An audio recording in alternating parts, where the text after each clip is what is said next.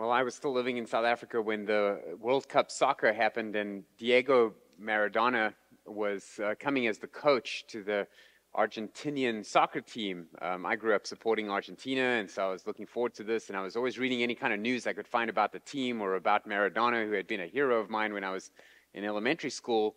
And a lot of the articles I read called him Maradona the prima donna. And this is why. Because on his way to the country, he had sent his requirements for what it would be like to host him when he arrived. Now, in Argentina, he's treated like a demigod. I mean, people worship him there.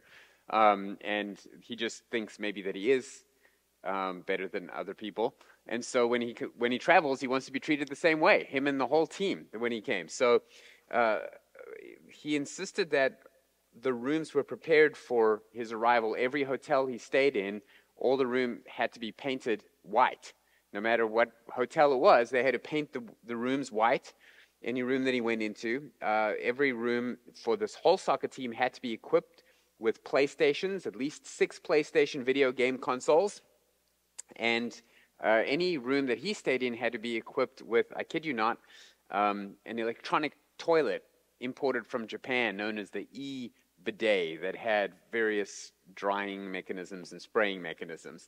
It wasn't just his accommodations that had to be prepared before he came. He had very specific dietary requirements, and they included these meal requests. And just imagine for a moment you were the host. You were the cook that had to prepare, not only after painting the room and getting the toilet ready, but you had to prepare this for him every single day. 10 hot dishes per day, 14 different salads at each and every meal, 3 different pasta sauces with every meal, 3 different desserts, 1 barbecue every 3 days, and my personal favorite, there had to be a round-the-clock, 24/7 availability of ice cream. I doubt that was for the World Cup soccer players. I think that was him, and if you saw pictures of him in his later life, it came from the ice cream. Well, today we're going to see a lady who is volunteering to host a very important guest. Not just somebody who might think of themselves as important, but really the most important person that could ever come to visit. And imagine you were in charge of preparing accommodation and a meal for the Son of God coming into your house. And yet, we see because of Christ's great humility and a total different worldview of his priorities, he acts quite differently from the normal prima donna that might be coming to visit. So turn your Bibles to Luke chapter 10 as we see what's happening here. Last week we looked at the Good Samaritan. And the Good Samaritan was a parable that Jesus told in answer to the question, who is my neighbor? And instead of just saying, well, your neighbor is whoever God brings across your path, Jesus tells this amazing story, one of the great parables of the Good Samaritan. And the point that he was making is, let me, rather than answer your question, who qualifies as your neighbor, let me answer this question. Are you neighborly? Let's talk about what it means, your character, to be neighborly. Which one of these people in this story is neighborly to the person that had need? And it happened to be a Samaritan. It's got nothing to do with your race or religion. It has to do with character, right? And who you are as a person. So that's where we left it off last week. Now, Luke is going to highlight for us another example of activity replacing devotion. You say, well, how is that related to the Good Samaritan? Well, this had to do with the difference between character and activity. The man asked Jesus, what do I need to do to inherit eternal life? Give me an activity. Give me something to do. And Jesus responded with, let's talk about what kind of person you ought to be. Be neighborly. Not do something, but be a certain way. And here we have another example, a contrast in real life of somebody who is focusing on what to do, and Jesus draws attention rather on who to be. And so we're going to learn 4 lessons from misplaced priorities so that you learn to put your trust in Jesus, and also that you put Jesus in his rightful place. I think that's the outline we went with. Yeah, that you put Jesus in his rightful place in your life. We're going to look at this story is going to unfold in these 4 scenes: activity, attitude, accusation, and then the adjustment. So let me read for you from Luke chapter 10. Verse 38. Now, as they were traveling along, Jesus, entered a village, and a woman named Martha welcomed him into her home. She had a sister called Mary, who was also seated at the Lord's feet, listening to his word. But Martha was distracted with all her preparations, and she came up to him and said, Lord, do you not care that my sister has left me to do all the preparations alone? Then tell her to help me. But the Lord answered and said, Martha, Martha, you are worried and bothered about so many things, but only one thing is necessary. For Mary has chosen the good part, which shall not be taken from her. And just from this little encounter, we find these 4 lessons so that we put Jesus in his rightful place. And the first one is, let's look at the activity and learn some lessons about that. Verse 38, as they went on their way, Jesus enters a village. There's a woman named Martha, and she welcomes him into her home. So this is amazing. This is Mary, Martha, and their brother, whose name is, pop quiz, what's Mary, Martha's brother's name? Lazarus, yeah. This is the Lazarus who will die. And he will be revenant, and this little family unit become fast friends with Jesus, but this is their first encounter. It appears to be the first time that he meets this family, and Martha, invites Jesus into her home. This is her home, so it doesn't appear to be any prior notice here. It's like as he was traveling along, he comes to a village. I'm sure this happened all the time, where he showed up in a village, and hey, who wants to host Jesus? And she volunteers. She seems to be a willing servant, kind of a type A variety, the proactive type. She's very servant-oriented, but she's make it happen. She's hospitable. And this is her house, so the pressure is on her. So right off the bat, we meet this woman. She's a great servant. She's being proactive. She's inviting Jesus in. She's taking the responsibility on herself. And you know what it's like if someone's coming over. It's usually not the husband. We don't know if she's married or not, but it's usually not the husband that's frantically, vacuuming and cleaning the things last minute. The husband's just like, what? This is how we live. Well, let's be authentic. And the wife's like, no, let's be hospitable and actually, clean the plate before we serve it to someone. And so that's kind of what's happening. This is her house. She's the one. Her reputation is at stake. She is going all out. And this is really the most important person who could ever come over for dinner. And so we're excited with her, especially in Middle Eastern culture where the hospitality code is such a priority that you're supposed to show lavish hospitality to people, and you are supposed to show lavish hospitality especially to religious leaders. And so there's a lot of pressure on her. And in verse 39, we meet another lady who opted for a different way of showing honor. Verse 39 says she had a sister called Mary. Mary sat at the Lord's feet and listened to his teaching. Now, we have to cut Martha some slack for what's about to happen because she's under so much pressure. And really, if you have to identify with someone in the story, she's the one that we should actually most naturally identify with. Because most of us view serving the Lord as an activity. And that's what she's doing. She wants to honor the Lord. She's not doing anything wrong here. She wants to be hospitable to these people, these guests. I want you to picture the scene. The invitation goes out there, please come stay in my home. He's coming in for dinner, but he doesn't come alone. He comes with at least his 12 disciples, probably many of their spouses and families, and maybe other groupies that are. So, we've got like a couple of dozen people cramming into her home. Maybe she's wealthy enough to have a large home, maybe not, but here she is, and she is hosting this huge group of people. And if you had to host a soccer team of hungry young men, you would be under some pressure. And so that's how she wants to serve. Mary, on the other hand, is serving in a different way. She's showing her devotion to Jesus by sitting there listening. How convenient. And we always think of Mary as the hero of the story because we know the end. But at this point, let's just be honest. Martha's the one that we would all want to be. The one who's actually serving. The one who's doing the work to help support all these people who are in your home. And then your sister, she's sitting serenely, soaking it in, taking little notes in her moleskin journal. And I'm the one in the kitchen, and I'm, kneading the dough, and I'm boiling the water, and I'm giving people directions to the bathroom, and I'm checking who needs drinks and refreshing that, and I'm telling the cooks what to do, and I'm frantically, and I'm like, where's my sister? And she's all like, yes, Jesus, what else are you going to say? And I'm with Martha here. I'm like, this is not on. This is not right. Why am I the one doing all the work? And you're just what, too spiritual to come and knead some dough with me? To take out some Coke and ice for the people sitting out there? Come on. But right off the bat here, we have to clarify something very important. Both activities are good. These activities aren't sinful, one way or the other. Serving is not sinful, and sitting is not sinful, right? But there's more to it than that. I mean, it would be really simple for us to say, well, obviously Mary's doing the right thing and Martha's doing the wrong thing. If Mary is at church and Martha is robbing a bank, right? But Martha's not robbing a bank. Martha's not sinning. She's serving.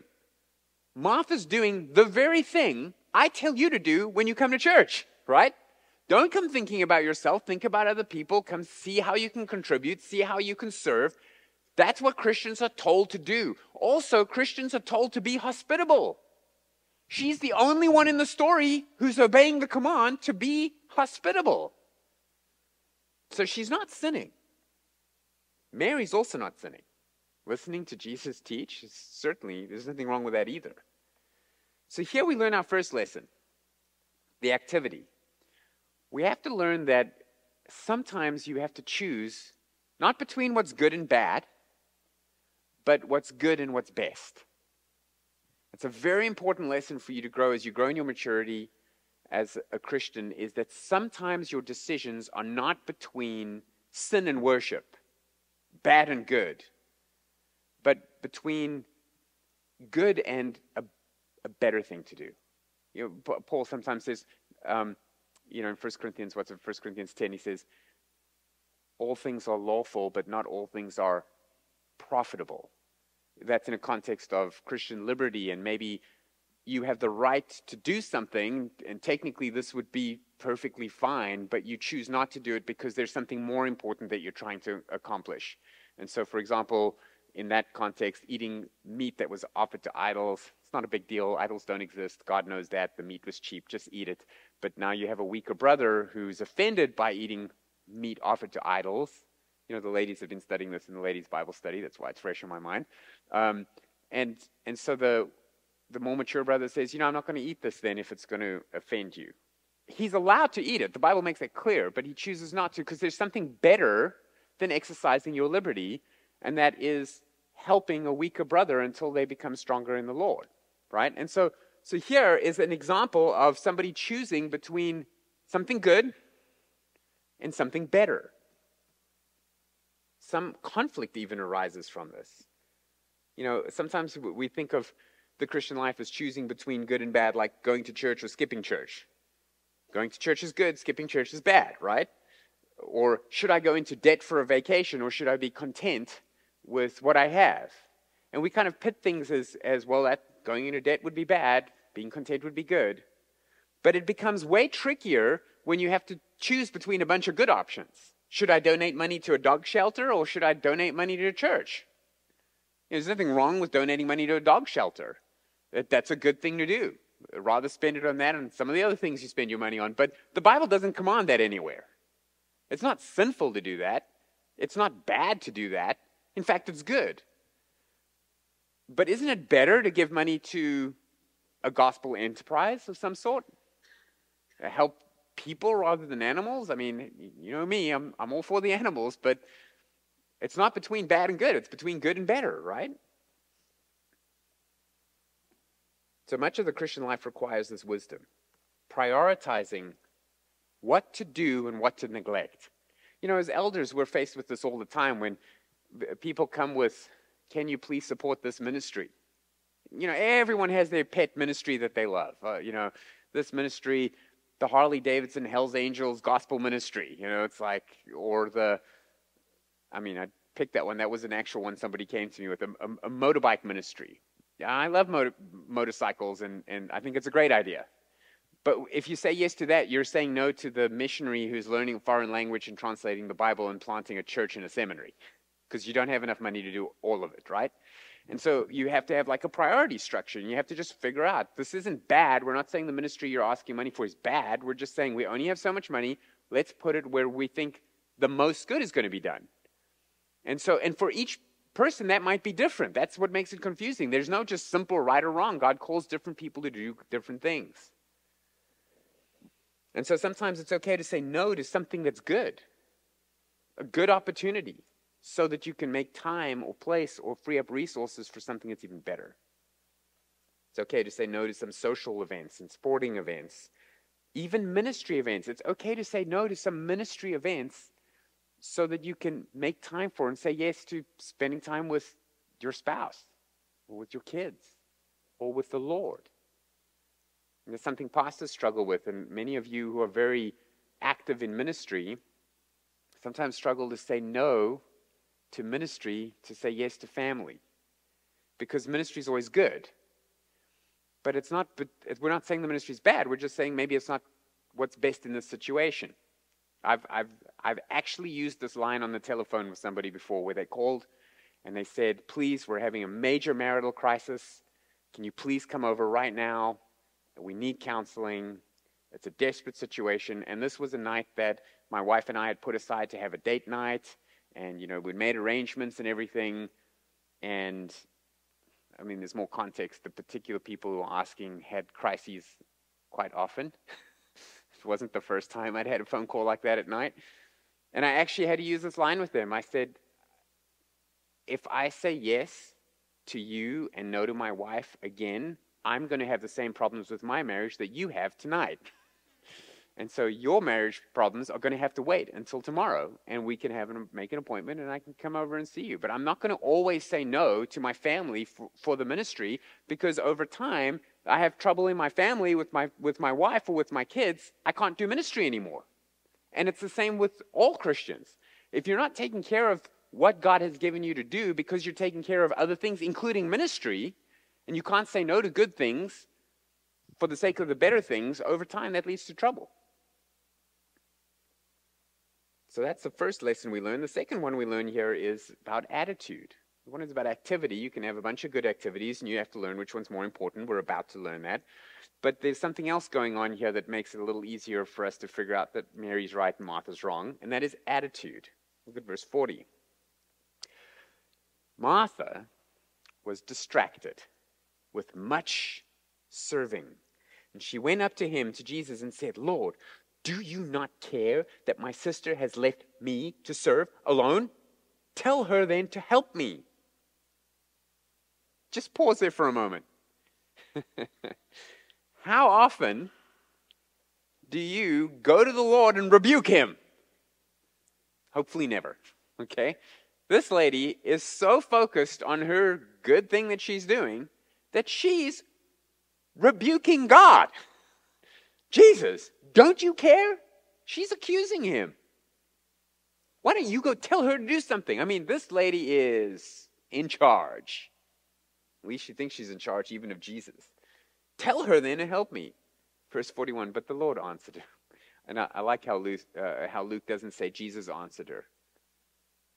The Lord, the Master, the one in charge of, the universe. The Lord answered her very gently, very graciously, and yet putting her in her place a little. Martha, Martha, you are anxious and troubled about many things. Many things. Martha is sinning. Not in her serving, not in her good activity, but in her attitude. Look at the words used to describe her. It's distracted. It's a word that means to be pulled away. She's being pulled away from what's on offer to her. What's on offer to her is time with Jesus in her home, teaching a Bible study. She's being pulled away with this other priority that she has, not a bad one, serving, much serving. And Jesus calls her anxious and troubled. Now, serving is not a sin, but anxiety is. We learn that from what Paul teaches the Philippians later on, right?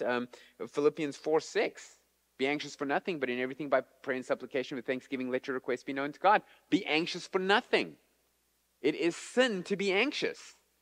And I know sometimes when people are new to the church and I throw that out as one of the examples of sinful things, I see them get really anxious. Wait, what? Anxiety is a sin? I didn't know that. And then sometimes they'll come up afterwards and it's like, did I hear you right? You said that anxiety is a sin? And I'm like, let me just read you the verse just so you know. Don't shoot the messenger here. Yeah, anxiety is a sin. You're not allowed to be anxious. And she's anxious. And she's troubled.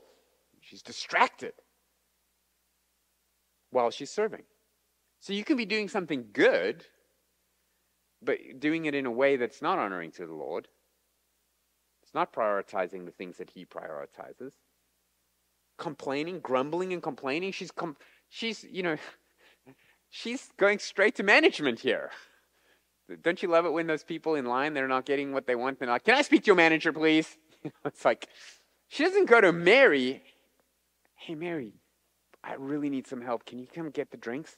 She goes to Jesus. You don't care what's going on here. You tell her to come help me. I want to speak to your manager. Oh, man, it's complaining. It's arrogant. It's embarrassing to Mary. I mean, there's so much going on here. Grumbling and complaining is a sin according to Philippians 2:14. And so it's not her activity of serving, it's her attitude that's making her sinful. It's her attitude that's sinful, not the activity, but the attitude. And so sometimes people fall into this trap in the church. They think of a good activity as counting as worship, but they don't include the attitude. I go to church. I tithe. I go to home group 3 of the 4 times. I'm serving. I'm doing these things. I served on nursery twice. I even covered for so-and-so who didn't show up. What more does the Lord want from me? And what's the answer? He wants your heart. He wants your attitude. He wants your devotion. He wants your affection. He wants what's inside. So much so that if you're doing the right thing and you're doing it with the wrong motive, with the wrong attitude, He doesn't want it. He doesn't want the right thing anymore. It doesn't count.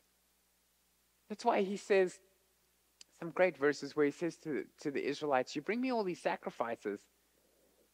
Do I lack food that I need you to bring me animals? I own the cattle on 1,000 hills. If I want a burger, I'll just go get one, thank you very much. You think I need these sacrifices for me? I already own all these sacrifices. I'm doing this for you so that you learn what a sacrifice is, so that you give up something that you own. I mean, if you're writing a check, I moved the decimal over 1, that's exactly 10%, that'll do.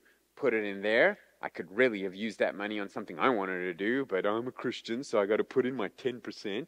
Then, firstly, the Bible doesn't teach a tithe and 10% for New Testament giving anyway, but you know what it does teach? That God loves a cheerful giver. You see the difference? Well, here's your money, Lord. The Lord says, I don't want that money. I don't need that money. Just so we're clear, we're still going to cash the check, but that's between you and the Lord. It doesn't count for you and the Lord. I mean, we're still going to be able to build what we need to build, but what God wants is your devotion. What God wants is your attitude. He wants the heart of sacrifice. In Matthew 19:13, Jesus says, go and learn what this means. I desire mercy and not sacrifice. That's a quote. Jesus is quoting from Hosea chapter 6 and verse 6. Go learn what this means. I desire mercy and not sacrifice. Now that's an overstatement. God does desire sacrifice. He commands it. But the people in Hosea were bringing sacrifice, but they had no heart in it. There was no sincerity in there. And so He's saying, you're missing the point of the sacrifice. I don't desire that sacrifice without the mercy. In 2 Corinthians chapter 11, so that one was Matthew 9:13. This is 2 Corinthians 11:3. Paul says, I'm afraid that as the serpent deceived Eve by his cunning, your thoughts will be led astray from a sincere and pure devotion to Christ. Interesting. He's comparing the serpent deceiving Eve and breaking a clear-cut commandment by questioning God's authority in her life, by choosing better than God, by rejecting the fellowship that God had given her with Him, for her independence, he equates that terrible act with being led astray from a sincere and pure devotion to Christ. That's what Paul's worried about, that the people's devotion to Christ isn't sincere.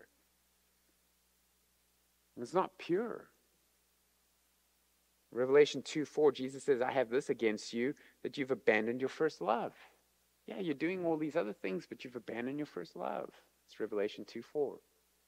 Robert Murray McShane said, what a man is in secret, on his knees before God, is what he is, and nothing more.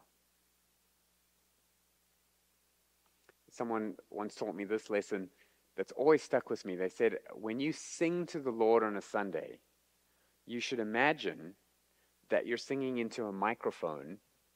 And when I sing on the front row, I have this microphone here. You should all be very grateful that it's on mute. But I have it. And so sometimes I think of this even then, that you have a microphone that is tuned to only pick up the parts of what you're singing that you actually mean. Imagine that. Imagine God only heard the words from our congregation that we actually meant. What would that sound like? Would it be as full as it is on a Sunday? We have glorious singing on a Sunday where it's full and it's booming in here. And it just makes you want to yell amen. But that's because we just hear all of it. Imagine we only heard what was sincere. I really hope it would be just as loud. But would your singing kind of tune in and out? Sketchy reception? Would there even be any sound at all? Your mind's wandering, thinking about the week, and you're singing about the love of Jesus, but you're not even thinking about it. Andre Agassi posed for a picture for Canon. He was like the brand ambassador for Canon cameras, and I remember the ad. It was, Andre Agassi, tennis player, and then it said, "The image is everything." That was their slogan. Image is everything. It's kind of punny because it's the image on a photograph. But with God, image is nothing. Nothing. Attitude is everything. With God, attitude is everything. So we see this sinful attitude leading her to say and do some pretty silly things. The third lesson we learn is the accusation. So we've got the activity, the attitude. Here's the accusation. Lord, do you not care, verse 40, do you not care that my sister's left me alone to serve? Tell her to help me. So she's rebuking Jesus. She's accusing him of not caring. Not that, are you not aware? She's not accusing him of ignorance. This is worse. You can see what's going on here, Lord. I know you can. She's sitting there, and I'm the one handing out the drinks, and you can spot it, and you're not doing anything about it. And since I've determined that the right thing is for her to help me, and you haven't determined that, it shows that you don't care. Let me ask you this. Who is Martha saying Jesus doesn't care about? Her, yeah. You don't care about me because I'm the one doing the work by myself. When has devotion to Jesus had anything to do with you? But that's sometimes the attitude that we have. I'm not getting what I want. I don't like those songs. I don't like the way they do this in church. I don't like the way they do that in church. Nobody cares. We're doing church for Jesus. And Jesus is there and he's teaching people and he's teaching stuff that's never been heard before. He's writing the Bible. He's dictating it, And she wants people to be in the kitchen. So she rebukes him. She's putting Jesus in his place until he puts her in her place. So the accusation shows us that when you serve God with the wrong attitude, you've got the right activity with the wrong attitude, it leads you to sin. It leads you to blame God for not caring and not giving you what you think you need. So it really reveals what you're actually serving for then. You're serving for thanks. You're serving for recognition. You're not serving out of devotion. Otherwise, it wouldn't bug you that you're the one that's doing it. And like the guy Martha's treating Jesus like his purpose in existence is to make her life easier. If you really cared and you were really in charge and you were really doing what you're supposed to be doing, my life would be a little bit easier. It reminds me of the guy where Jesus is busy teaching and he yells out, Lord, teacher, tell my brother to share the inheritance with me. Like, this is fantastic. God came down as a human being to live among us to sort out this inheritance issue for me. This is fantastic. Jesus is here to make my life a little easier. And Jesus just dismisses the whole thing. I'm not the judge in this. And then he says, be on guard against all kinds of covetousness. I don't care about your little human, who gets what inheritance, who gets what money that's going to burn anyway. I care about your heart. Why do you want that stuff? I mean, imagine that, asking Jesus to make sure that I have more money than he does. Talk about missing the point. Jesus is like, I'm poor. Why don't you be poor? Let's talk about character. So some folks serve in the church for recognition. They serve for thanks. They want a pat on the back. They want attention.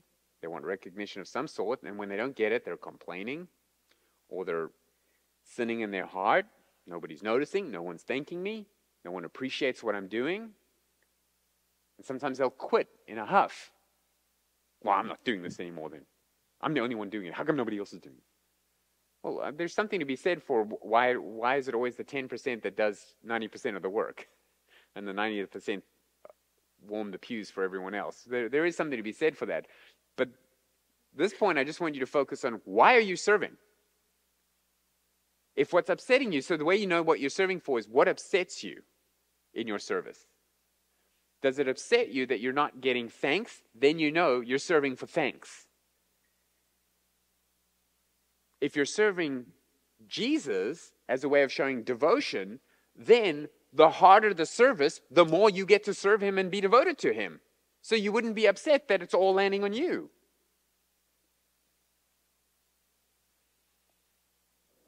Remember what Jesus says in Luke 17. He says, he tells that story about the servant who's plowing the field all day, and the master comes in, and the master doesn't say, oh, you've been working so hard. Why don't you just have some dinner first, clean yourself up, and when you're ready, just let me know, and we'll have dinner. That's not what happens. He calls the servant in straight from the field and says, I'm home, serve me. And then, after that, prepare supper for me, dress properly, and serve me while I eat and drink, and afterwards you will eat and drink. And then Jesus says, does he thank the servant because he did what was commanded? Wow.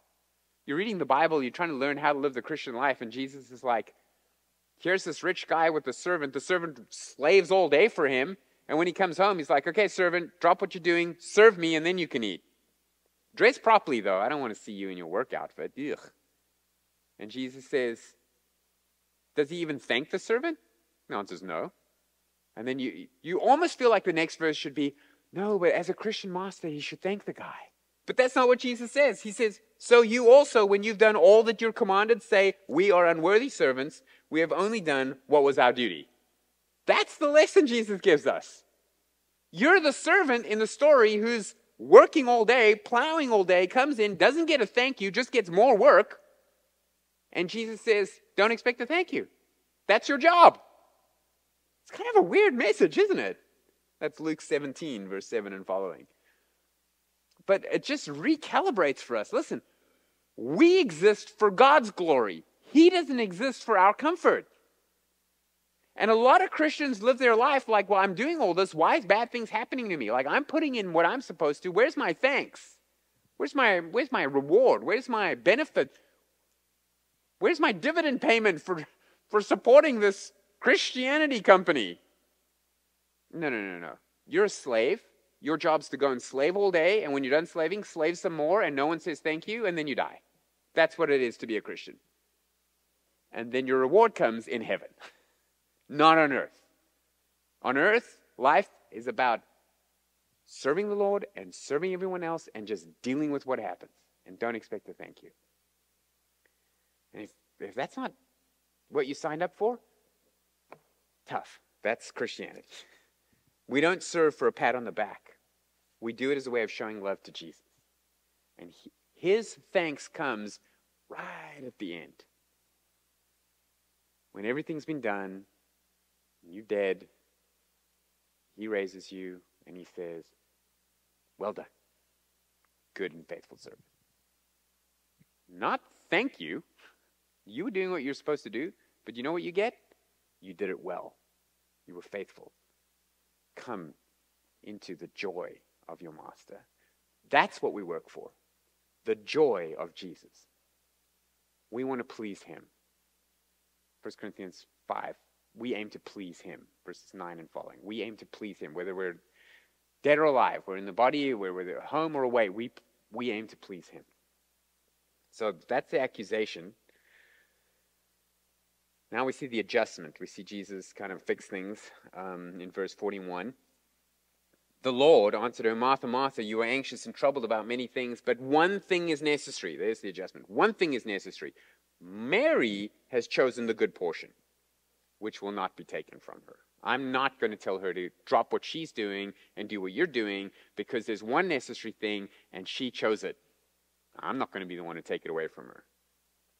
I call this an adjustment because if you've ever been to a chiropractor, that's what you need an adjustment.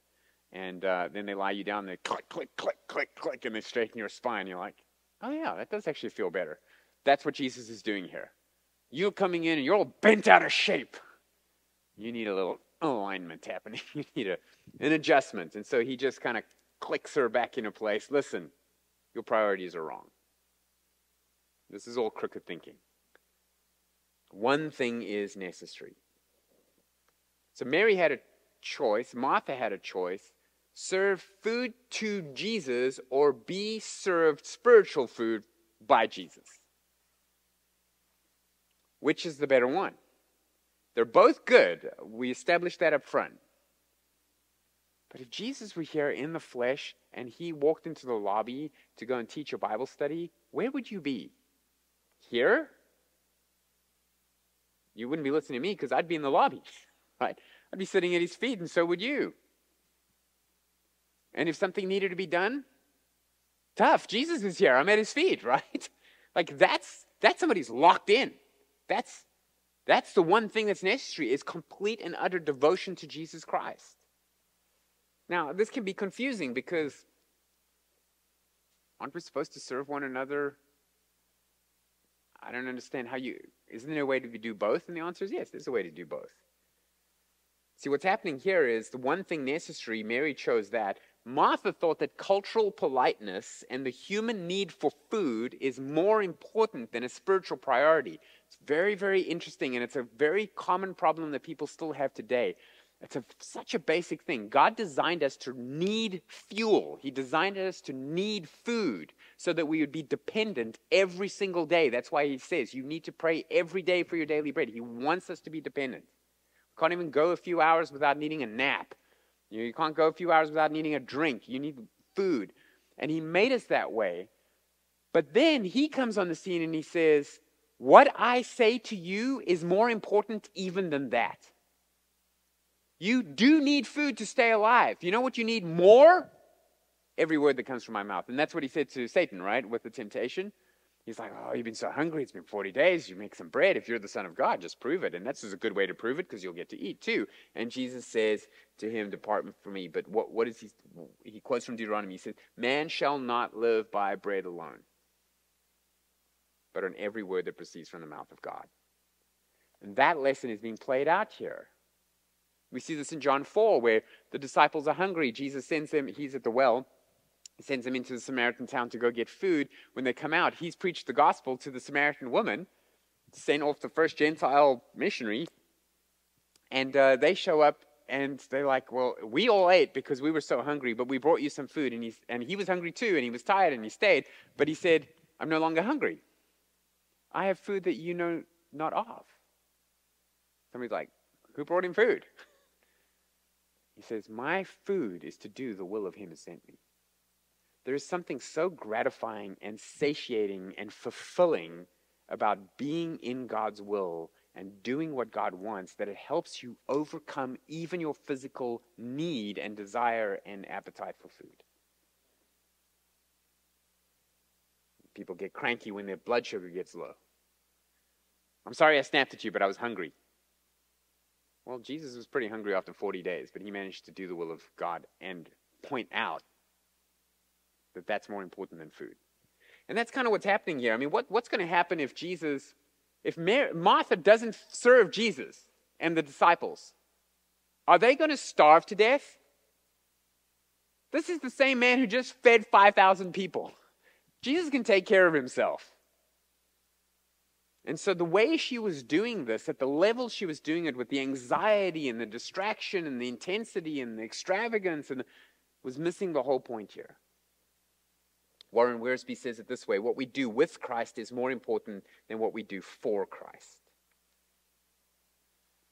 So Jesus isn't telling Martha, don't serve.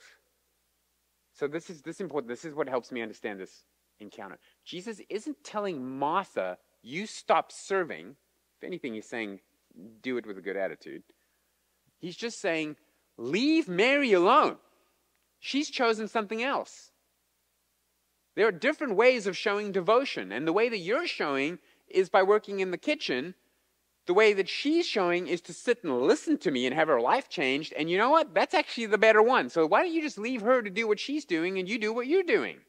And everybody's happy. But what happens is, it is a human condition that we have, that we feel that the way we choose to worship is the right way. And the way we choose to worship is the way that other people should be worshiping too. So if they aren't worshiping the same way I'm worshiping, I'm better than them. And I'm actually a little angry at them. And that's just kind of missing how God makes different people in different ways. And gives them different callings.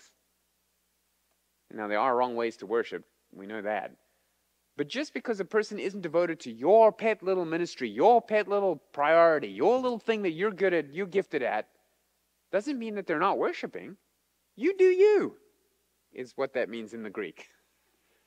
People, you do you. And you leave Mary to do what Mary's doing. Don't judge other people.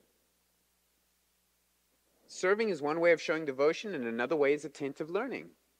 So let's avoid seeing our way of worshiping as better than other people's way. And then he says this in this adjustment: one thing is necessary. Not one thing is superior, one thing is necessary. There's only one thing on the list of priorities that actually has to be there. So it's not like there's a list of 10 important things and Jesus is at the top. No, Jesus is saying there's only one actually important thing, and that's me. Everything else is a way of doing that one thing. So devotion to Jesus is the only thing that should be on your priority list. And you're like, well, hold on a second.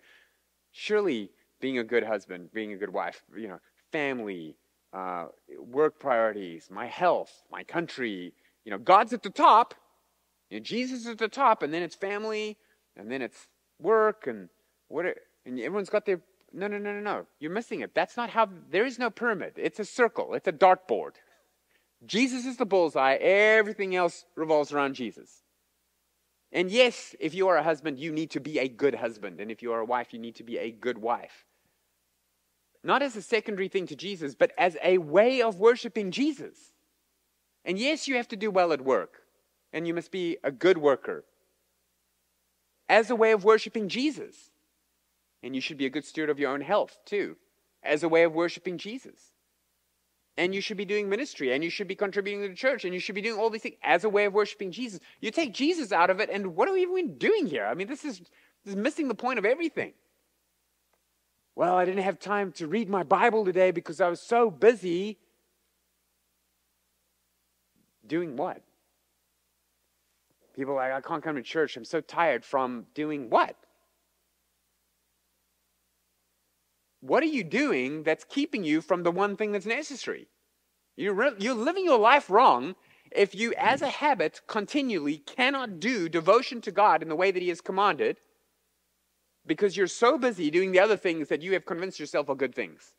And I'm not saying they're sinful, because it's so weird. You say to somebody, hey, I don't know if you should take that job that's going to make you work every Sunday and take you away from church. Well, we're in the New Covenant, and we're not under the Old Testament Sabbath, and we're working on a Sunday, and they have this whole rationalization. It's like, well, that's not the point. You've made a decision that's taking you away from something God has said is good for you and that He wants you to do. Sing with other people. Sit under the preaching of God's word. Pray with other people. Fellowship with other people. Serve other people. Do it at least once a week. Do it when they gather. No, I can't. I'm so busy. I got this thing. I got this job. Get a different job.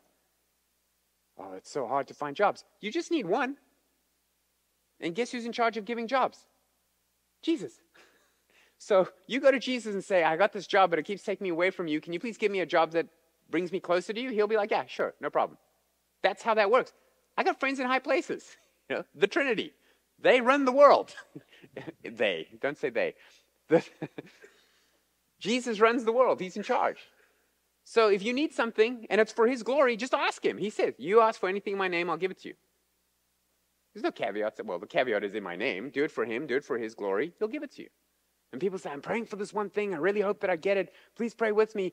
And then you ask them questions like, yeah, no, it's going to take me away from all the things that God wants me to do. It's going to be bad for my family. It's going to be bad for my health. It's going to be bad for my spiritual life. I really wanted to pay so much.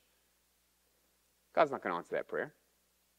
If He does, it's as a judgment to give you what you deserve. So, devotion to Christ is the only one necessary thing, but all of life is a channel of doing that. So you can serve in devotion to Jesus. 1 Peter 4:9. Show hospitality to one another without grumbling. There you go. There's something we should do. Just like Martha. Show hospitality to one another without grumbling. As each one received a gift, use it to serve one another as good stewards of God's very grace. Whoever speaks is the one who speaks the oracles of God. Whoever serves is the one who serves by the strength that God supplies, in order that in everything God may be glorified through Jesus Christ. To Him be the glory and dominion forever and ever. So Peter's saying, serve. Are you good at speaking? Do something with speaking. Are you good at serving? Do something with serving. Are you good at hospitality? Do something with hospitality. But do it all by the strength that God supplies for His glory through Jesus Christ. That's getting the point. Eat in devotion to Jesus. 1 Corinthians 10:31. Whatever you do, eat or drink, do all to the glory of God. Work as devotion to Jesus. Colossians 3:22. Slaves, obey in everything those who are your earthly masters, not by way of eye service or people pleasers, but with sincerity of heart, fearing the Lord. Whatever you do, work heartily as for the Lord and not for men. Colossians 3:22 is a great verse for anyone who has a job. Because if you have a job, you're going to have a bad day. Because remember Genesis 3, work is cursed. So if you have a job, there's going to be a bad day. If you have a boss, he's going to be a bad boss. At least sometimes. So remember, you're not working for him. Or for a paycheck. Or to contribute to society. All of those things are just secondary. You are working, Colossians 3:22 and 23, do your work heartily as for the Lord and not for men. And the list keeps on going. I mean, anything you want to do, throw in there, entertainment, golf, whatever, volunteering, anything that you do, you can do by the strength God supplies for the glory of Jesus Christ. And then you're doing the only thing that you're here on earth to do, and that is to give Christ glory. And if you can't do something to Christ's glory, don't do it. If you can't watch TV to Christ's glory because what you're watching is convicting your conscience, then you shouldn't be watching it. If you're spending your money in a way that can't give Him glory, or if you're spending your time in a way that can't give Him glory, or the people you hang out with you can't do in a way that gives Him glory. If there's anything that you're doing in your life, you're like, this moment in time, I'm not able to do this for the one thing that's necessary and give all my devotion to Christ, then don't do it. That's how you know what a sin is. Don't judge someone else because they might be able to play that sport or have that hobby or, go hunting or whatever. They might be able to do that to the glory of God, and you can't. That's between them and the Lord. Don't be the Martha that's telling Jesus what to tell other people to do. You do you. And so the final application is just don't be a prima donna for the kingdom. Be a servant. Do everything for Jesus. Let's pray. Heavenly Father, we do thank you for this reminder that really the Christian life is so simple and that there's only one thing we need to do, and that is be devoted to our Savior. And so we pray that you would help us to do that this very week in what we do for work and school and in our relationships, the way we think, the way we speak, all the things we do, that we would do so for your glory. And as your Spirit shows us areas of our lives that we can't glorify you, I pray that you would help us to cast those aside, pluck them out and throw them from us. And we ask these things in your Son's name. Amen. Okay, well, we have just a couple of minutes for Q&A. So do you have any questions? Yes, hi. Yeah, I got a question. Shoot. So, say we're working with Uh-huh. jobs in the oil field. How do we ask Christians about that job so we can be home with family? That's a great question. How do you, if you have a job that takes you away from your family in a way, so let me just caveat that. Let me finish his question. If you have a job that takes you away from your family, how do you ask Jesus for a job that allows you to spend time with your family? Is that kind of what you're asking? So let me just caveat that. And that's what I love about Q&A. It helps me to tweak a little bit of what I said. If you have a job that takes you away from your family in a way that is detrimental to your family and the role that God has given you to do, because there are ways, different people are different. And I'm not saying that any job that ever takes you away from your family at all is always bad. That's not true. I mean, my job takes me away from my family if I go on a missions trip or something like that, for example, whatever. So I don't want to be a hypocrite there. There are ways of doing it. But if it is, you're away for so long, so many times, at so many crucial moments, that you aren't able to fulfill the role that God has for you. So as the husband, that would be as the spiritual leader of the home. As the mother, would be as the homemaker. Then you need to fix that. And sometimes you can't fix that on your own. And that's why we have grace from God. And so we ask God for guidance. You get counsel from your elders, from the Word. You ask God, you said, how do you ask Him for a job like this? Dear God, I need a job. That one that I can obey you. Please make that possible. He might give you a promotion at your work. He might give you a demotion. Who knows? He can arrange those things. And I've seen that over and over in my ministry where people are really sincere about wanting to do the right thing for the right reason for the Lord, and we pray together, and then almost immediately there'll be an answer, and we can, as a church, praise the Lord for those answered prayers. I'm thinking of examples right now, but I've seen that happen, where people are like, I really want to do this, I just don't know how. Well, let's pray. And then, boom, there's an opportunity that the Lord provides. There's people in this church we've done that with. Good question. You're like, but I trained for this. Well, I don't know. God can work it out that you can use your training. Any other questions? Yes, Haley. So when it comes to Christians that if you are like talking with them about a problem you're having or they're having, and the topic comes up of, well, you need to bind XYZ spirit and rebuke that in Jesus' name. Is that biblical? Good question. So if you're dealing with an issue and the person's response is to counsel you that you need to bind the spirit of that issue in Jesus' name. How many people have heard that, heard someone suggest that? Yeah, it's quite a common thing. And your question is that biblical? So, short answer, no. Let me explain why, though. So what they're getting that from, so the reason some Christians misinterpret what the Bible says about binding is because they read passages that use that word. Like, for example, if you're going to go into the strong man's house, you first have to bind the strong man. And so that's referring to Jesus has come on earth to take power away from Satan and his work to enable the flourishing of the kingdom. At other places you see, in Revelation, you have an angel binding Satan for 1,000 years, literally binding him with a chain. And so they take that metaphor of binding a person, a strong man, and binding Satan physically with a chain, and they turn it into like a spiritualized version of that, where you bind forces of darkness, usually demonic forces, with your words, which is not what's happening in those two passages. And so what that looks like is, man, I've really been struggling with pornography, so okay, well, let's pray that we bind the demon of pornography, bind the demon of sexual temptation.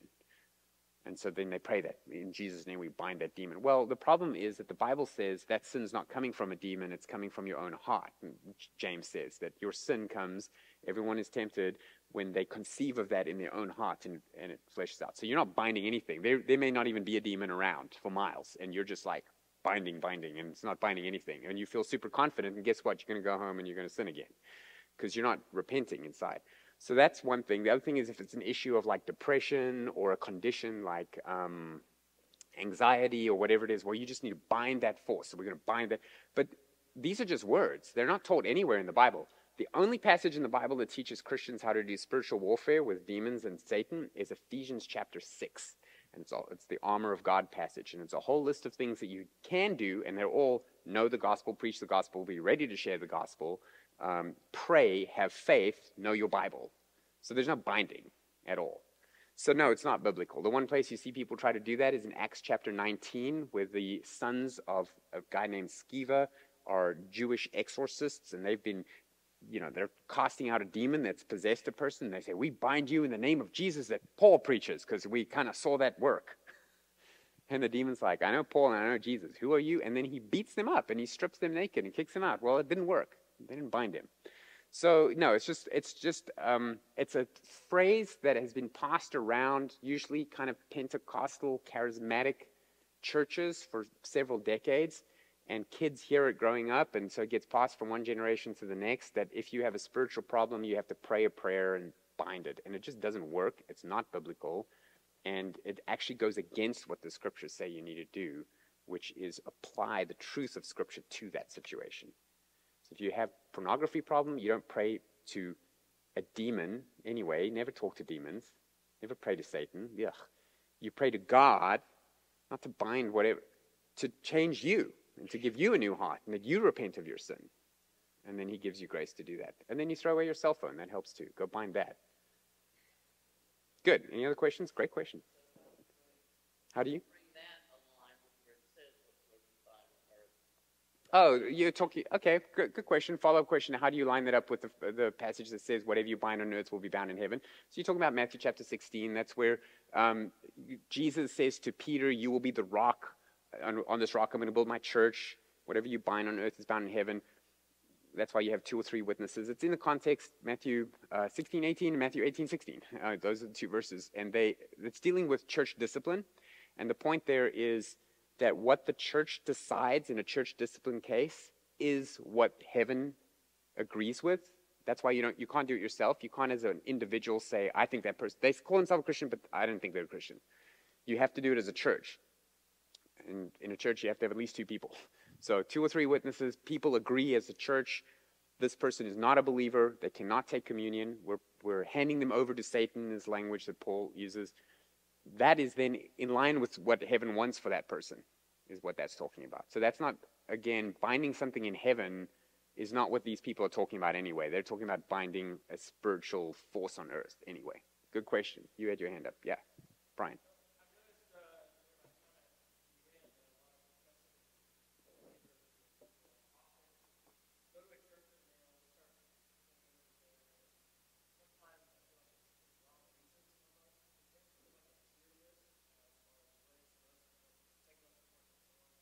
Oh, what a great question. Yeah.